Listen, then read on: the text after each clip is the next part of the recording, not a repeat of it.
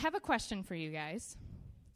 How many of you like watching nature documentaries? Yeah? Like Shark Week, or maybe Planet Earth, or Deep Blue. So my husband, Joe, really loves these kind of shows, like a lot.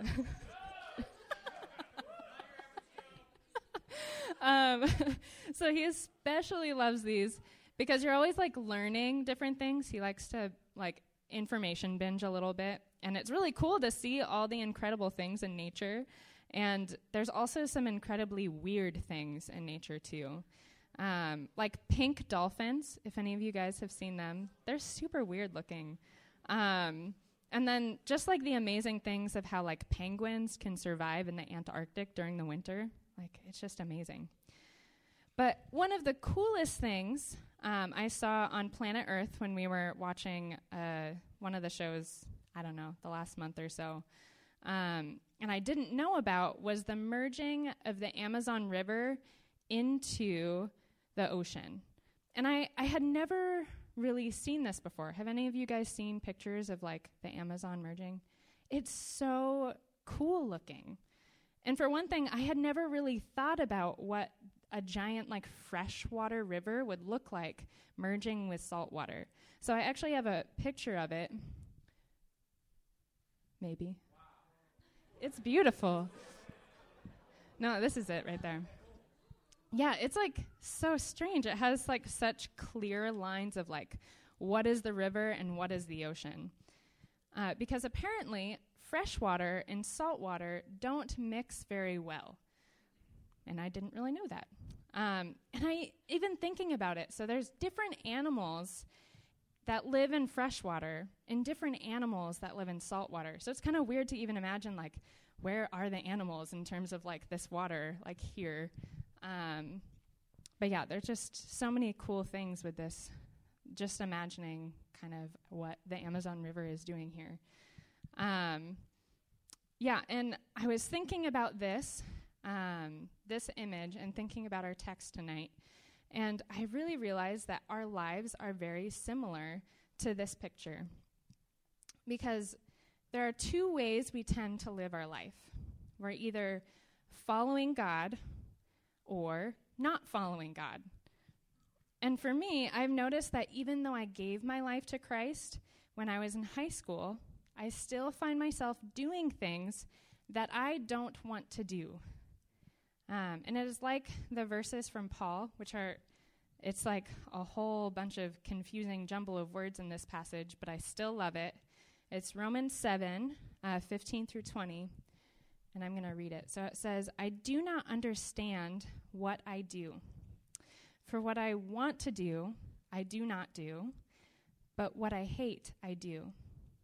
And if I do what I do not want to do, I agree that the law is good. As it is no longer I myself who do it, but it is sin living in me. For I know that good itself does not dwell in me, that is my sinful nature. For I have the desire to do what is good, but I cannot carry it out. For I do not do the good I want to do, but the evil I do not want to do, this I keep on doing. Now, if I do what I do not want to do, it is no longer I who do it, but it is the sin living in me that does it." So can you guys relate to these verses at all in terms of this? I know I do a lot. And especially with this series of Let's Talk. Because not all my words in my head or the words that come out of my mouth, I think God would find pleasing. There are words that pop out of my mouth that I just wish I could stuff right back in. And there's things that we've talked about this quarter, like cursing others or gossiping or saying and thinking inappropriate jokes. And I just do all those things, and I don't want to do them. And I'm going to assume that since you guys are human too, you might relate to me in this way.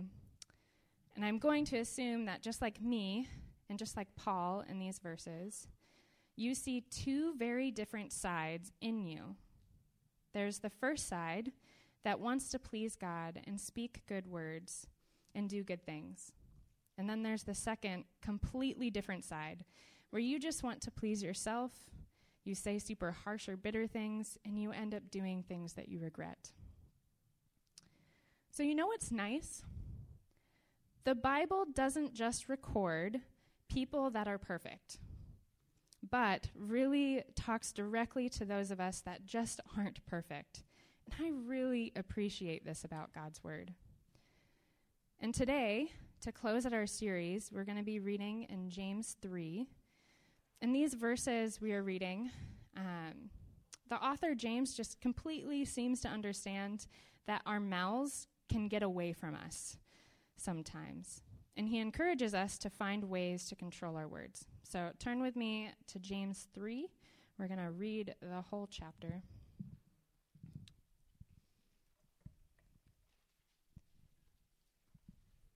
Okay. So James 3, starting in verse 1, it says, "Not many of you should presume to be teachers, my brothers, because you know that we who teach will be judged more strictly. We all stumble in many ways.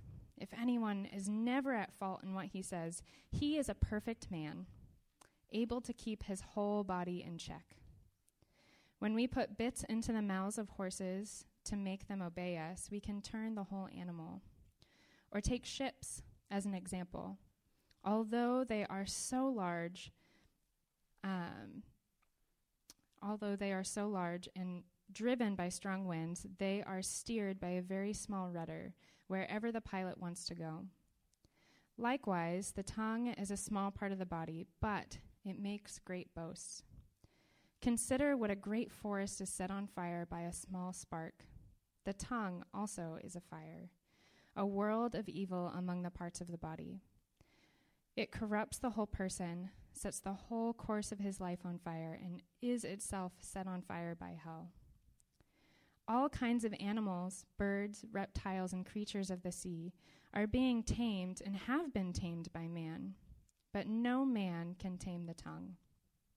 It is a restless evil, full of deadly poison. With the tongue we praise our Lord and Father, and with it we curse men who have been made in God's likeness. Out of the same mouth come praise and cursing. My brothers, this should not be.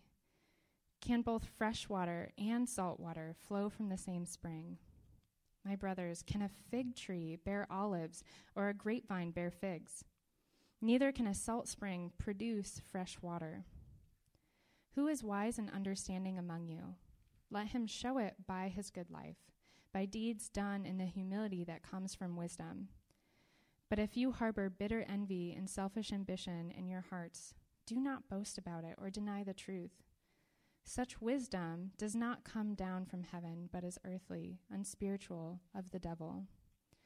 For where you have envy and selfish ambition, there you will find disorder and every evil practice. But the wisdom that comes from heaven is first of all pure, then peace-loving, considerate, submissive, full of mercy and good fruit, impartial and sincere. Peacemakers who sow in peace raise a harvest of righteousness." So in thinking through what to say to close out this series, these verses, this chapter, really helped me a lot. Because what I really hope you get from this quarter is that your words are extremely important. God cares so much about the words we say, and he tells us it matters in his word. And the thing that came to mind as I was reading this chapter and praying of what to say tonight, I came up with a somewhat strange phrase, but it carries a lot of what I hope you understand. And it's the title of my message tonight, which is, "Words Are a Dangerous Privilege." And I know this is kind of a bipolar statement, but it came out of me thinking about verses 9 through 12. The first part of it, how it's just like back and forth, like out of the same mouth come praise and cursing. And then he says, "My brothers and sisters, this should not be. Can both fresh water and salt water flow from the same spring? Can a fig tree bear olives or a grapevine bear figs? So this whole chapter is all about what we say. And from these verses, James directly shows how our words can direct the fruit of our lives. Do you want to follow Christ? And do you want to bear good fruit? Then we must be careful with our words and how we speak. And I hope tonight that you realize our words can be remarkably dangerous and lead our lives in one way, or they can be remarkably good and lead our lives in another way. James says, from the same mouth come praise and cursing. Each of us is capable of both great evil and great good. Oftentimes, these don't really mix well together, just like the image of the Amazon River colliding with the ocean. The fresh water and the salt water don't mix. Because honestly, our words are two ways. They can either, just like our lives, follow the light or follow the dark. They can bring life or bring death. They are dangerous, and yet they are a privilege and a joy. And so I want to dive deeper into this title of my message. So the first thing I wanted to answer was, how are our words dangerous? So James says in verse 2, anyone who is never at fault in what he says is perfect, able to keep their whole body in check. So he then goes on to describe how our tongue, though so small, can direct the course of our life. It is like a rudder of a ship, is what he says. And what does a rudder of a ship do? It literally directs the course of the ship. It chooses the direction of where the ship is going. So I want to rephrase that because it is important. James relates our tongue to a ship rudder, which means our tongue will directly affect our whole lives and our whole body. So isn't that a strong statement? But I honestly believe it is true, because if we truly think about our words, honestly, as I said in a message earlier this quarter, it is through our words that we process this world. And through words we understand life. And this is probably why James warns us that not everyone should be teachers, because to be a teacher means you influence someone's worldview and how they live and how they experience life. So here are two specific ways that words are dangerous for us and how our tongue and words can be a rudder. So the first one is words you believe, whether thought or said out loud, direct your whole life. And the best way I thought to describe this was just to directly talk about examples from my own life. And I was thinking about some of the lies that I have believed in the past and that have started to destroy my life. And all of these phrases are false, no matter really who you are. But so let's look at the first untruth that I told myself. I am ugly and untalented. When I have told myself these things, the more often I repeated them in my mind, the more I believed them. And the more I believed them, the more I started acting like they were true, that I was untalented. So I wouldn't step up and work that much, and I didn't want to spend time with friends. It was words like these that I believed about myself that spiraled me down into depression, not wanting to really get out of bed in the morning because I believed that these were true. And when I look at Scripture, these are completely untrue for anyone, because God calls us precious and beautiful and wonderfully made. But if I don't rely on knowing what God says is true, then I will destroy my self-worth by acting as if I am worthless. And I will damage myself with the untruths that I believe. So then, another way that our beliefs direct our life, an example of a lie I told myself was, that person is destroying my life. And I first want to say that it can be real, that people truly do hurt us, and they might make our lives harder. If you've ever had a difficult boss or a professor, go with that. You know what I'm talking about. Or if you've had a family member or a significant other or a friend be abusive to you, you understand what I'm saying. People are going to hurt us. But if you start believing things like that person is destroying my life, you can be like me and become bitter and hard-hearted at times, not able to really see who they are. And then you start looking at other people as if they are enemies. And I isolated myself, or I would lash out at others because I considered myself the victim. And it's true that, people can really hurt your life, like your physical, earthly life, but they can never destroy your eternal life. So here is the real truth. No person can truly destroy your complete life. I can give people power by saying that they have control over me, but honestly, God is the only one who has control over my life completely. So will I succumb to being a victim and being bitter and hard-hearted toward people? Or will I instead learn to love people and learn to see the ways that God has blessed my life regardless of my certain circumstances and live a life of thankfulness and freedom? So the third way that my beliefs have sometimes gone astray would be that God is not trustworthy. And so this is kind of a sneaky phrase. It sometimes creeps into my life without me even realizing it. And it comes at times when I felt that God called me to a certain place or to do a certain thing, and it turned out to be a really horrible experience. Or it came at times when I saw my loved ones suffering, like when my mom got cancer or when my grandmother died. And these are times that I think, God, why did you let that happen? Why are you putting me through this? And why are you putting the ones that I love through this? If you aren't going to protect me, then why should I follow you? So the problem with this is that God's ways, his ways are not our own. And we may never understand why God let something happen. Or we may never come to understand until years later when we see the good fruit that came out of something that was truly awful.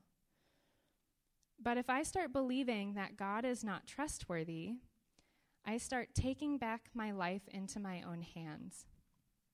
And if I do that, then I am doing the opposite of what God tells me I am to do as his follower. So Jesus says that we are to take up our cross and follow him. And he calls us to lose our life for the sake of him. And if we stop fully trusting him completely and fully following him completely, we can really risk our relationship with him. And if we start believing this lie, we destroy our relationship with God. So what words are you believing that are directing your life in ways that you don't want to go? And what lies are you believing lately that are destroying yourself or destroying your relationship with God? So the second way that words can be dangerous is that the words you say to others can destroy your relationships. So besides just relating words to a rudder of a ship, James also says that words are like a spark or like a fire.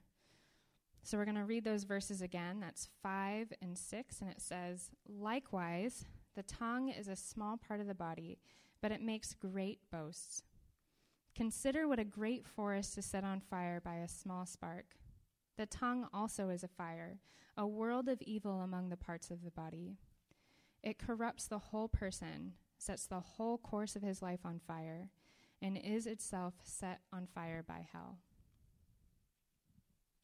So I want you guys to think of times that you have been at odds with someone, or maybe when you've seen your friends or your parents at odds with someone. Doesn't it normally have something to do with words, one way or another? And it doesn't take much much for us to become upset with someone, does it? So it can be just like one single sentence that someone says, or even just one single word. So I was even thinking of strong words, and ones that like came to mind that make me feel really squeamish or uncomfortable are like the words like racist or homophobe. Blah. It's like single words can truly carry incredible power. So with just a few words, we can set ablaze our lives, turning what used to be growth and good things into a huge blaze that we need to figure out how to put out. So how many of you guys have heard of the Taylor Bridge fire that was here in Ellensburg in the past? A couple of you guys. So this happened when my husband, Joe, he was a student here, and it was back in 2012. And it was a huge fire that got really close to actually the town of Ellensburg, and it was all over Kittitas. And it burned a lot. So it was over 23,000 acres of land that were burned, and 61 homes were destroyed in this fire. And I actually have a picture from the newspaper that kind of got famous from it. So how do you guys think this fire started? So normally when I think of forest fires, I think of lightning. But this one was started differently. It was actually from a construction crew mending a bridge close to Cle Elum. And they were welding, and it literally was just a tiny spark in the heat of summer that caught part of the brush on fire nearby. Just one tiny spark when doing something so well-intentioned. So imagine the crew seeing the fire and trying to put it out, but it just got way out of hand before they could really do anything. And so it can be with the words that we say. A single phrase or even one conversation can potentially destroy whole friendships with people or even entire families. And have you ever said something and saw that someone was hurt and then you tried to fix it? That has happened to me multiple times. And normally, when I try to fix it, I just keep putting my foot back in my mouth anyways and just keep hurting them when I'm really trying to just like put it out. It really can be an uncontrollable fire when we say hurtful things to people. And the phrase, sticks and stones can break my bones, but words can never hurt me, is so untrue. We can hurt people with our words so much, which is why our words can be so dangerous. So how are the words you have said lately been dangerous to yourself or to other people?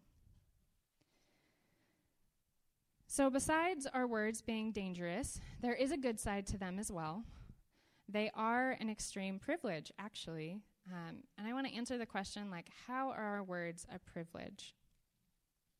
So God has really given us an amazing gift with communication. Because if you think about words, really, they do add so much value to our lives. With words, we can communicate with others, we can experience life, and know life in a richer and fuller way. And I believe God really did create a gift for us when he made our brains capable of forming language and forming words. Because without words, we wouldn't be able to understand others very well. We already struggle to understand them with words, but we wouldn't really understand them that much if we didn't have words. And we wouldn't even be able to understand the past if we didn't have words either. And without words, our movies or shows would be quite different and probably quite less meaningful. And without words, we couldn't really communicate with our families or friends over a long distance. So here are just a few things that I was thinking about in terms of like how are our words a gift from the Lord, and how are they a privilege? And I came up with a list, and the first one on there is we're able to get to know one another through words. And we're able to express love to one another, or even express encouragement and strengthen people with our words.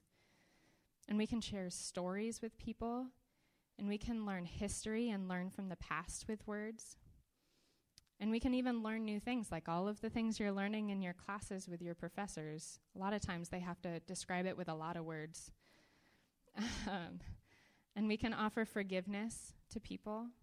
We can offer truth and freedom for people. And then the last one is even scripture. Like, we wouldn't be able to really understand God that well if we didn't have words from his Bible. So life is enriched so much because of communication in words. Have you ever stopped to thank God for how we can even communicate? Have you ever stopped to thank him for giving you the privilege of speaking life and enriching those around you through words? Because with words, we can do so much good. We can get to know people well. We can teach other people. And we can encourage them and help their lives become more full of truth and of joy. And what an amazing privilege we have from God. So how have your words lately been a gift or a privilege to other people? And so to conclude for tonight, I am just going to be kind of blunt. But I really want you guys to understand that from this quarter, your words matter so much. Like, really, truly, your words matter so much. Because if our words can cause great damage to us or to others or to our relationship with God, why would we not try to control them? And if our words are dangerous, then why do we act as if words are cheap? And why do we act like we can say anything and it won't matter? Or that we can post anything and it won't matter? Our words, like what we believe, can damage our lives, so why don't we watch our minds? And if the words we say can light a spark or set a fire to a whole friend group or a whole family, why do we not watch what passes through our lips? So Proverbs 10:19 says, "When words are many, sin is not absent, but he who holds his tongue is wise." When we speak a lot, we have more of a chance to sin or say something damaging. And we live in a culture where people probably speak too much. And I think God knows us well when he says in his word to be quick to listen and slow to speak and slow to become angry. To be people, countercultural, I think we need to be people who control our tongues. And we need to think first before we speak. And when we have things to say to people, like speaking truth or life or joy into people, then we need to learn to speak up in those moments and to bring life to people. So with our words being a dangerous privilege, we need to realize that our words completely matter. They matter for how you will live your life and what your life will be. They matter for your relationship with God, and they matter for your relationships with other people. So are you realizing that God has given you great power with words? It's like the Uncle Ben phrase from Spider-Man that says, "With great power comes great responsibility." So are you taking responsibility for your words? And maybe you want to change your words, what you believe in your head or what you say out loud. But maybe you are daunted by the phrase in James 3, verse 8, that says, "But no human being can tame the tongue. It is a restless evil full of deadly poison." And I do have an answer for you with this. So this verse says that no human can tame the tongue, but it doesn't say that God can't tame your tongue. So with God, all things are possible. And he says that if we seek him, that we will find him. And he says he will make us new if we are willing. And when the disciples felt overwhelmed when Jesus said that it was impossible for the rich man to change, they cried out and he answered, "But with God, all things are possible." So with all this in mind, to close out our series completely, I wanted to get into small groups tonight, actually. And a lot of times after a message or an entire series, I might listen, but I forget to apply anything. So during this time, I really want it to be a time that you guys can truly process what you've been learning this quarter and really ask the questions like, how am I going to change? And what am I going to ask God to change in me? So this is what it's going to look like before we head to worship. We're going to get into groups of 2 or 3 people. And feel free to spread out if you want to as well. And there's just going to be questions up on the board for you guys to go through in your small groups. And then there's going to be some prayer to close that out too. So go ahead and do that now.